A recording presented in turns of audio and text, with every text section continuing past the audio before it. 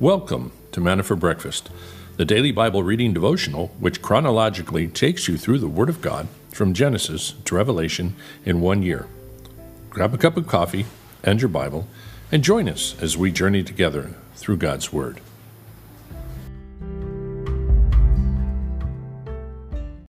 Good morning, everyone. Happy Cinco de Mayo. Cinco de Mayo here in Mexico. Huge celebration. Not really.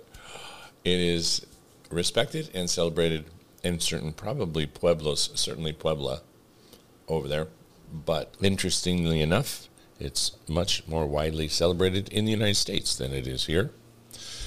And we're going to get into why, or well, not why, but we're getting into what Cinco de Mayo is. The 5th of May is today. Yesterday was May the 4th be with you. Today is May the 5th be with you. Cinco de Mayo, commemorating this day in 1862, when a fledgling Mexican army defeated a much larger and better equipped French forces. The French, looking to set up a French empire in Mexico, had invaded with 8,000 troops on May 5th, 1862. The much smaller Mexican army of 4,000 troops defeated the French near Puebla, providing a large morale boost for the Mexican population. However, a year later, the French came back with 30,000 troops and were able to defeat the Mexican army and installed the Emperor Maximilian I as ruler over Mexico. This victory, too, was short-lived. After the Civil War in the United States, the U.S. was able to provide support to Mexico to help them expel the French. The U.S. in the United States, Cinco de Mayo has become a time to celebrate Mexican-American culture. In other words, it's time to get drunk. Not for the Mexicans only, for everybody. I come from New Mexico, and it's a widely celebrated there. Party time for so many people. Big Mac is released on this day in 1968. The McDonald's Big Mac makes its nationwide debut on this day. And who doesn't remember the 2 all-beef patties, special sauce, lettuce, cheese, pickles, onions, and on a sesame seed bun. Very important cultural stuff here. And that's about it, sadly. The only continental U.S. deaths in World War II. A pregnant woman and 5 Sunday school children are killed when they discover an accidentally detonated Japanese balloon bomb that had landed in southern Oregon. It was believed that they didn't know what it was. They kicked it and it exploded. I guess the Japanese were fond of floating balloons over the U.S. and trying to drop bombs that way. That's very sad. Well, on a much lighter note, let's look at some of the dad jokes this morning. Okay, let's try. I can tolerate algebra, maybe even a little calculus, but graphing is where I draw the line. Okay. My wife said if I bought her one more stupid gift, she would burn it. So I bought her a candle. Oh, that's good. All right. We shall move over to the reading for this morning. We are in Judges 18, and on the calendar, if you follow the reading calendar, it just says Judges 18, just one chapter today. Well, that's kind of goofy. Some other days they give us 4. So anyway, I added chapter 19 today. Just balance it out that way. Tomorrow, instead of having 3 chapters, we'll have 2. So with that, let's go ahead and pray and ask God to bless our day. Father, thank you for this morning. And we are here. We're ready. We have our minds attuned, Father, or at least we're trying. Reveal your word to us. Open us up, God. Help us spiritually discern these things so that we may joyfully go about our day and as well hold on to these truths so that we might share them and bring life to others who are in darkness. In Jesus' name, amen. Judges 18. In those days, there was no king in Israel, and in those days, the tribe of the Danites was seeking an inheritance for themselves to live in. For until that day, and inheritance had not been allotted to them as a possession among the tribes of Israel. So the sons of Dan sent from their family 5 men out of their whole number, valiant men, from Zorah and Ashtaol to spy out the land and to search it. And they said to them, "Go search the land." And they came to the hill country of Ephraim, to the house of Micah, and lodged there. When they were near the house of Micah, they recognized the voice of the young man, the Levite. And they turned aside there and said to him, "Who brought you here? And what do you have here?" And he said to them, "Thus and so has Micah done to me, and he has hired me, and I have become his priest." They said to him, "Inquire of God, please, that we may know whether our way in which we are going will be prosperous." The priest said to them, "Go in peace. Your way in which you are going has the Lord's approval." Then the 5 men departed and came to Laish, and saw the people who were in it living in security, after the manner of the Sidonians, quiet and secure, for there was no ruler humiliating them for anything in the land, and they were far from the Sidonians, had no dealings with anyone. When they came back to their brothers in Zorah and Ashtaol, their brothers said to them, "What do you report?" And they said, "Arise, let us go up against them, for we have seen the land, and behold, it is very good. And will you sit still? Do not delay, and go to enter to possess the land. When you enter, you will come to a secure people with a spacious land, for God has given it into your hand, a place where there is no lack of anything that is on the earth." Then from the family of the Danites, from Zorah and from Eshtaol, 600 men armed with weapons of war set out. They went up and camped at Kiriath Jearim in Judah. Therefore they called that place Mahane Dan to this day. Behold, it is west of Kiriath Jearim. They passed from there to the hill country of Ephraim and came to the house of Micah. Verse 14, Then the 5 men who went to spy out the country of Laish said to the kinsmen, "Do you know that there are in these houses an ephod and household idols and graven images and molten things? Now therefore consider what you should do." They turned aside there and came to the house of the young man, the Levite, to the house of Micah, and asked him of his welfare. The 600 men with their weapons of war, who were the sons of Dan, stood by the entrance of the gate. Now the 5 men who went to spy out the land went up and entered there and took the graven image and the ephod and the household idols and the molten image, while the priest stood by the entrance of the gate with the 600 men armed with weapons of war. When these went into Micah's house and took the graven image, the ephod, the household idols, and the molten image, the priest said to them, "What are you doing?" And they said to him, "Be silent. Put your hand over your mouth and come with us, and be to us a father and a priest. Is it better for you to be a priest of the house of one man, or to be the priest of a tribe and a family in Israel?" The priest's heart was glad, and he took the ephod, the household idols, and the graven images, and went among the people. Then they turned and departed, and put the little ones and the livestock and the valuables in front of them. When they had gone some distance from the house of Micah, the men who were in the houses near Micah's house assembled and overtook the sons of Dan. And they cried to the sons of Dan, who turned around and said to Micah, "What is the matter with you, that you have assembled together?" He said, "You have taken away my gods, which I made, and the priest, and have gone away. And what do I have besides? So you can say to me, what is the matter with you?"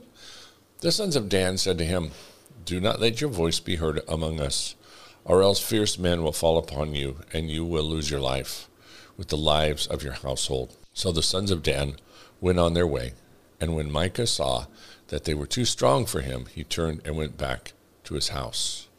Then they took what Micah had made, and the priest who had belonged to him, and came to Laish, to the people quiet and secure, and struck them with the edge of the sword, and they burned the city with fire. And there was no one to deliver them, because it was far from Sidon, and they had no dealings with anyone. And it was in the valley, which is near Beth Rehob, and they rebuilt the city and lived in it. They called the name of the city Dan, after the name of Dan, their fathers, who was born in Israel. However, the name of the city formerly was Laish. The sons of Dan set up for themselves the graven image.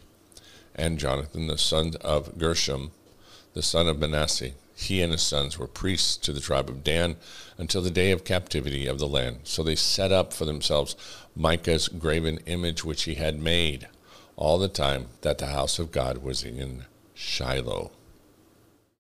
I'll stop there just for a minute and look at this, because it's so crazy that these men, essentially the Danites, are discontent with the land that God had given them and their inheritance, and say they go up. There's too many Philistines down there and too many chariots. We think we'll go up and look for another place. Oh, here's a place that's nice, beautiful, and Dan is gorgeous up in the north. Probably the prettiest place I've been to, and I think in Israel, with the beautiful flowing streams. Really, the Jordan, the mouth of the Jordan starts up there and flows out, and there's beautiful trees, and it's just gorgeous. Anyway, they decide this is an easy place to take. There's nobody up here just don't really have an army. So they themselves desire to do this, not really God's will for them. And as we saw, every man in those days did what was right in their own eyes, including worship. They had totally gotten off track in their worship, and their spiritual leaders were no better, because their spiritual leaders, like this young Levite, was like, hey, you got a bunch of idols in your house, molten images? Yeah, great. Yeah, we can worship Yahweh with those. So they were falling into polytheism. Sure, we'll just throw in Chemosh along with our worship of Yahweh. No problem. Although Chemosh just happened to like the blood of young babies, that kind of thing. So it was just horrible what was going on. And no better, the Danites come up and go, hey, we're going to go up to Dan and we're going to take you and all those other gods. If we're going to worship spiritually, let's worship them all, And so this, it's crazy that they go up there, take the city, and immediately set up. We find out this molten image they're going to set up a golden calf, is what they set up. And the altar is still there today. When you go on tour up there, they show you where the altar was. One of the two main altar worship places in the north. When the two tribes split up, we saw that last night in church as we were looking where David becomes king over the south, and you have Ishbosheth in the north, and that will eventually propagate the split under Solomon and the permanent split. And then they go up there, and these Danites start, everybody in the north begins worshiping this golden calf in a big way. Very sad what happened here. And it's just sad that people can so easily get off track. So we have to be careful, respectful, but careful of people that like to put up little idols in their homes. You always look for opportunities to share with them what the Bible says, because we all have family members that like to put up little statues, little altars in their home, very religious. They, profess a love for God, just like this priest did, just like the Danites did, but they get misdirected by deception. And you have to tell them, Grandma, God doesn't want us to have any kind of image, not even his mother, nothing that we put a candle to or burn anything to. And so he just wants us to worship him, his son. So these are the kinds of things we've got to be careful of and be sensitive to, because these Israelites, they were like clueless. Their spiritual leaders were clueless at this time. At least some of them were clueless. Others probably knew much better than they should have. Chapter 19 now, a Levite's concubine, degraded. Now this is again another Levite in a whole different situation going through the land. We see how corrupt these pagan gods, what they had done to Israel. We'll find out now why God said you must expel them from the land, or else they will destroy you. And we probably have to get to chapter 20 to get all the details. But this is the beginning of the story of this sad thing of what happened to the concubine of this Levite, and how corrupt and low men can sink when they walk away from God and forget their God. Now it came about in those days when there was no king in Israel, that there was a certain Levite staying in the remote part of the hill country of Ephraim, who took a concubine for himself from Bethlehem in Judah. But his concubine played the harlot against him, and she went away from him to her father's house in Bethlehem in Judah, and was there for a period of 4 months. Then her husband arose and went after her to speak tenderly to her in order to bring her back, taking with him his servants and a pair of donkeys.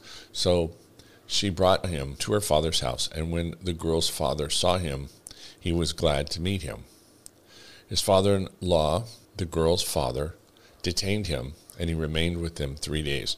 So they ate and they drank, and they lodged there. Now on the 4th day, they got up early in the morning, and he prepared to go, and the girl's father said to the son-in-law, sustain yourself with a piece of bread, and that you may go afterwards. So both of them sat down, he ate and drank together, and the girl's father said to the man, please be willing to spend the night, and let your heart be merry. Then the man arose to go, but the father-in-law urged him, so that he spent the night there again. Then on the 5th day he arose to go early in the morning, and the girl's father said, please sustain yourself and wait until the afternoon. So both of them ate, and when the man arose to go along with his concubine, the servant father-in-law, the girl's father, said to him, behold, now the day is drawn to a close, please spend the night, so the day is coming to an end. Spend the night here, that your heart may be merry. Then tomorrow you may arise early for your journey, so that you may go home. But the man was not willing to spend the night. So he arose and departed, and came to the place opposite Jabus, that is Jerusalem, and there with him a pair of saddled donkeys, his concubine also with him. And they were near Jabus. The day was almost gone, and his servant said to his master, please come, let us turn aside to the city of the Jebusites and spend the night in it. However, his master said to him, we will not turn aside to the city of foreigners who are not the sons of Israel, but we will go on as far as Gibeah. And he said to his servant, come, let us approach one of these places, and we will spend the night in Gibeah or Ramah. So they passed along and went their way, and the sun set on them near Gibeah, which belongs to Benjamin. And they turned aside there in order to enter and lodge in Gibeah. When they entered, they sat down in the open square of the city, for no one took them into the house to spend the night. Then behold, an old man was coming out of the field from his work that evening. Now the man was from the hill country of Ephraim, and he was staying in Gibeah. But the men of the place were Benjamites.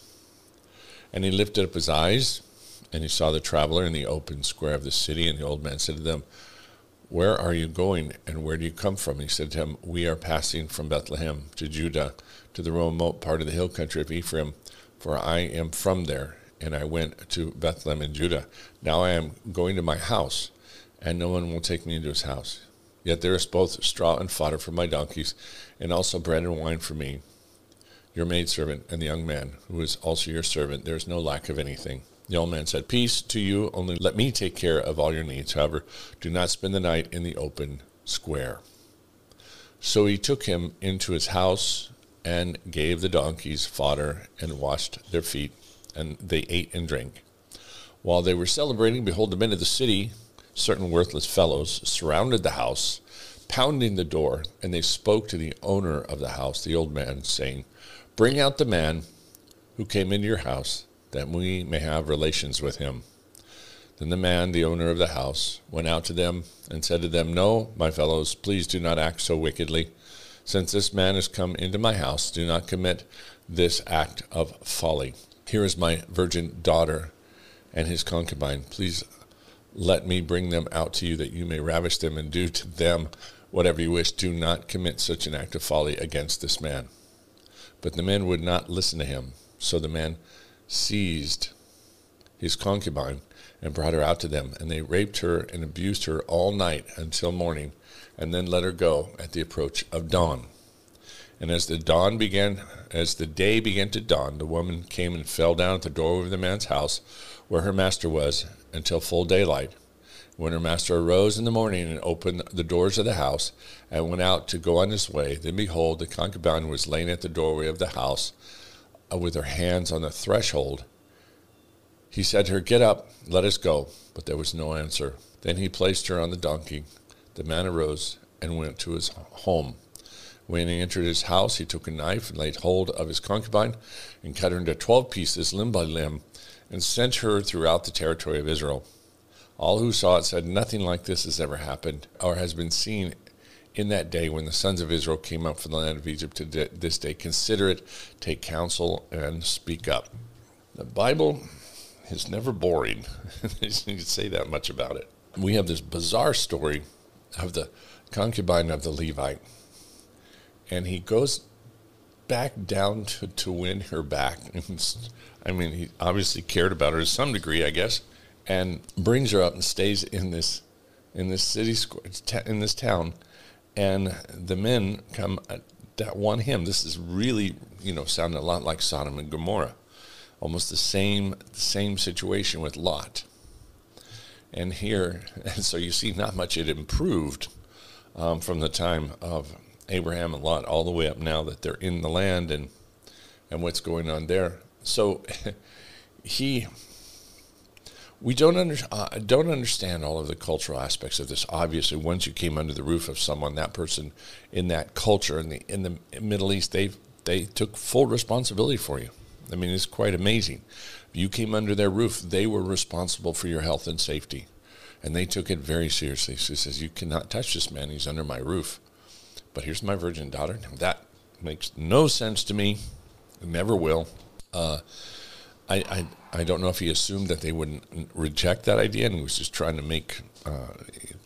calm them down. But the concubine being sent out, again, that is bizarre. And there's no really understanding of it or no justification for it.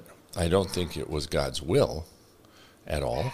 In my mind, that's something they did in error, and these men take this woman and they rape her to death. And so the Levite at least realizes that this is a great sin against God. He doesn't just blow it off and go, well, it's just a concubine or something. So he takes her, goes home, and he cuts her up in 12 pieces and sends her out to all the tribes of Israel. Now, did he put an explanation that it was something he did? And my guess is no. My guess is he's doing this for shock value, and he may have wanted them to think that this was done to her. Whatever the case, the result, he got the results. People says, this has never been done. This is horrible. And in this sense, we see at least there was still some moral standards in Israel. There was still a large population that were not completely debased in their thinking, in their lives, because they said, this is a horrific murder, and it was done by one of the tribes of Israel. We've got to deal with this. And so that's what we're going to see happen tomorrow as they decide to take action into their hands. And God will be using this horrible situation to judge those people in Israel that had, again, fallen into the worship of their gods, because it was the worship of those foreign gods that got these people into this kind of horrible sexual immorality that they were so willing to abuse people unto death. So very, very sad. Charles Spurgeon, why remain captive? The Lord thy God will turn thy captivity. Deuteronomy 33. God's own people may sell themselves into captivity by sin. A very bitter fruit is this of an exceeding bitter root. What a bondage it is when the child of God is sold under sin, held in chains by Satan, deprived of his liberty, robbed of his power in prayer and his delight in the Lord. Let us watch that we come not into such bondage. But if this has already happened to us, let us by no means despair.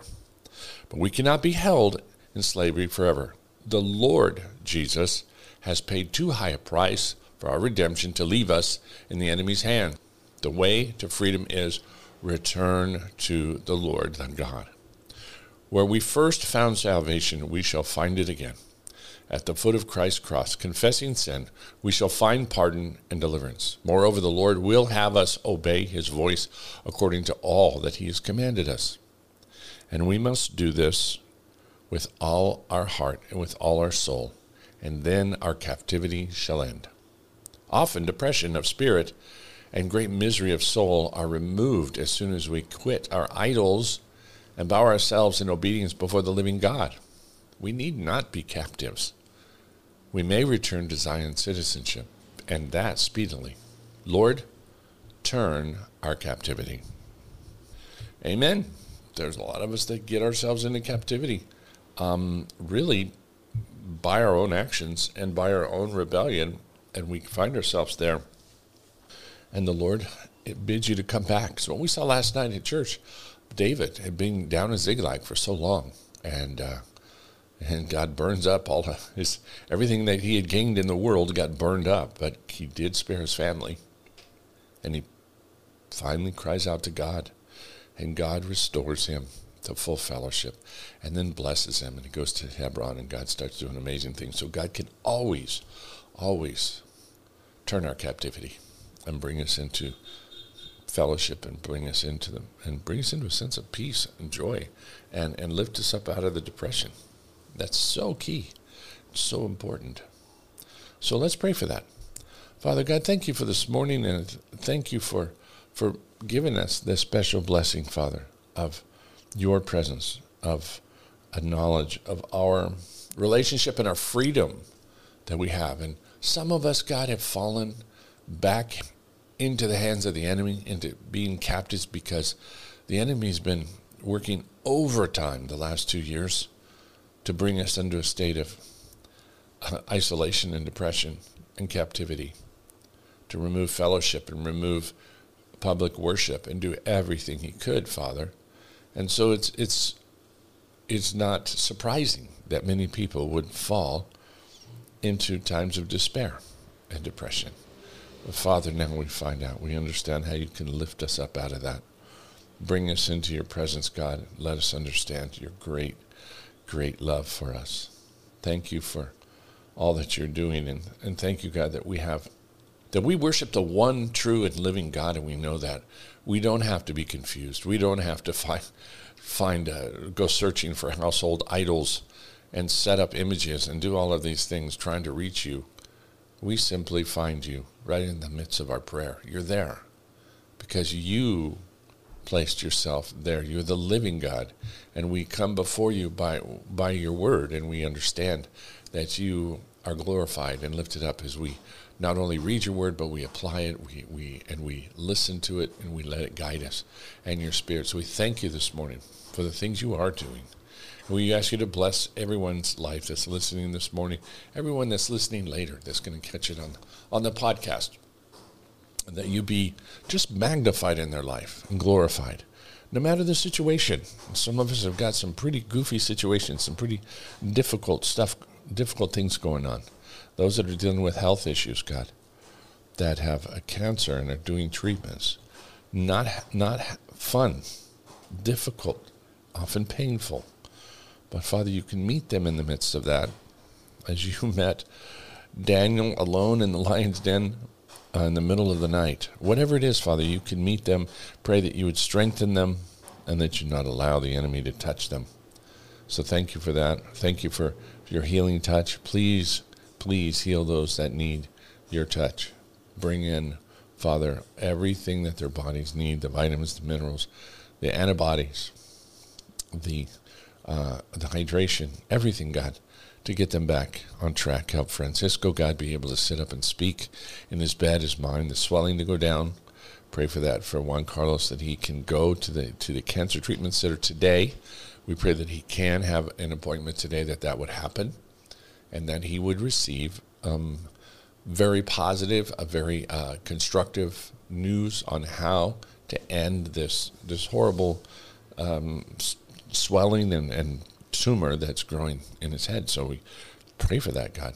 And we thank you for the treatments you've been giving to Celeste, and she's been getting better at functioning, and hopefully the cancer cells are diminishing. As well for Karen Skoog, who, Father, needs a big dose of your antibody, your anti-cancer, Father, whatever it is, to put in her body, whether it is the treatments she receives, radiation or medicine, or just your hand touching her. We ask you to do that, to bring her body into wholeness, and that you use Mark and Augusta there to be a big support and prayer warriors for her. So thank you for her life, and thank you for the others that you are touching and dealing with, especially Dwayne and Kim and their family with their Lyme's disease, and so debilitating, and now in a situation in New York where it's not conducive to getting better. So please help them, God, and even in the situation they're in to get better. And we pray for this fire in New Mexico. That's now the largest fire in the nation, that you use those bombers, use those helicopters, God, and the bulldozers to make the line that they can put limits on it, God, so they cannot spread any further, and that you bring the winds down and you keep the fire away from the homes, that it would stop destroying homes, stop destroying lives. So, God, and use Calvary, thank you for using them in a big way, but we do pray that you would continue to use them and bring sanity to the city, so that they're not breaking into the Walmart and stealing things and panicking. Father, just bring order to the city and help people regain their lives that they've lost. Those that have no homes, nowhere to go, no hope, Father, this is a perfect time to put a Christian beside them and explain to them that there's always hope in Christ, and to bring them. Thank you for Glorieta, the Glorieta Center, the Conference Center, now the Adventure Center or the Adventure Park, whatever it is. Father, use the Christians there in Glorieta to be ministers of your gospel in a big way as they hand out, that glass of cold water and helping these people in their time of despair. So thank you, Father.